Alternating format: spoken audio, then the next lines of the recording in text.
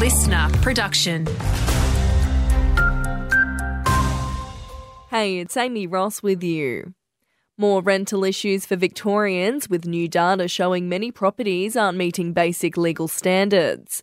An undercover investigation of 100 rentals in Bendigo and in Melbourne found 28 had maintenance issues, 9 had visible mould and 15 didn't have adequate heating.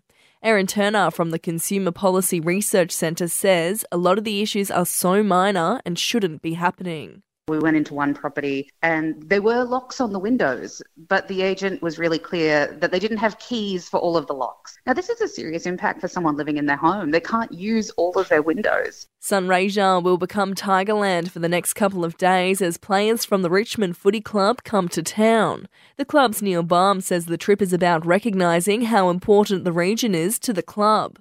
And in the good old days, Mildura was a place who provided a lot of our players, people like the great Dale Waitman. I think Mark Lee might have been from there too, and Matthew Knights. And a community meeting is being held in Strathfield Day tonight following a string of break-ins. Residents are wanting answers as to why masked thieves are targeting a local housing estate.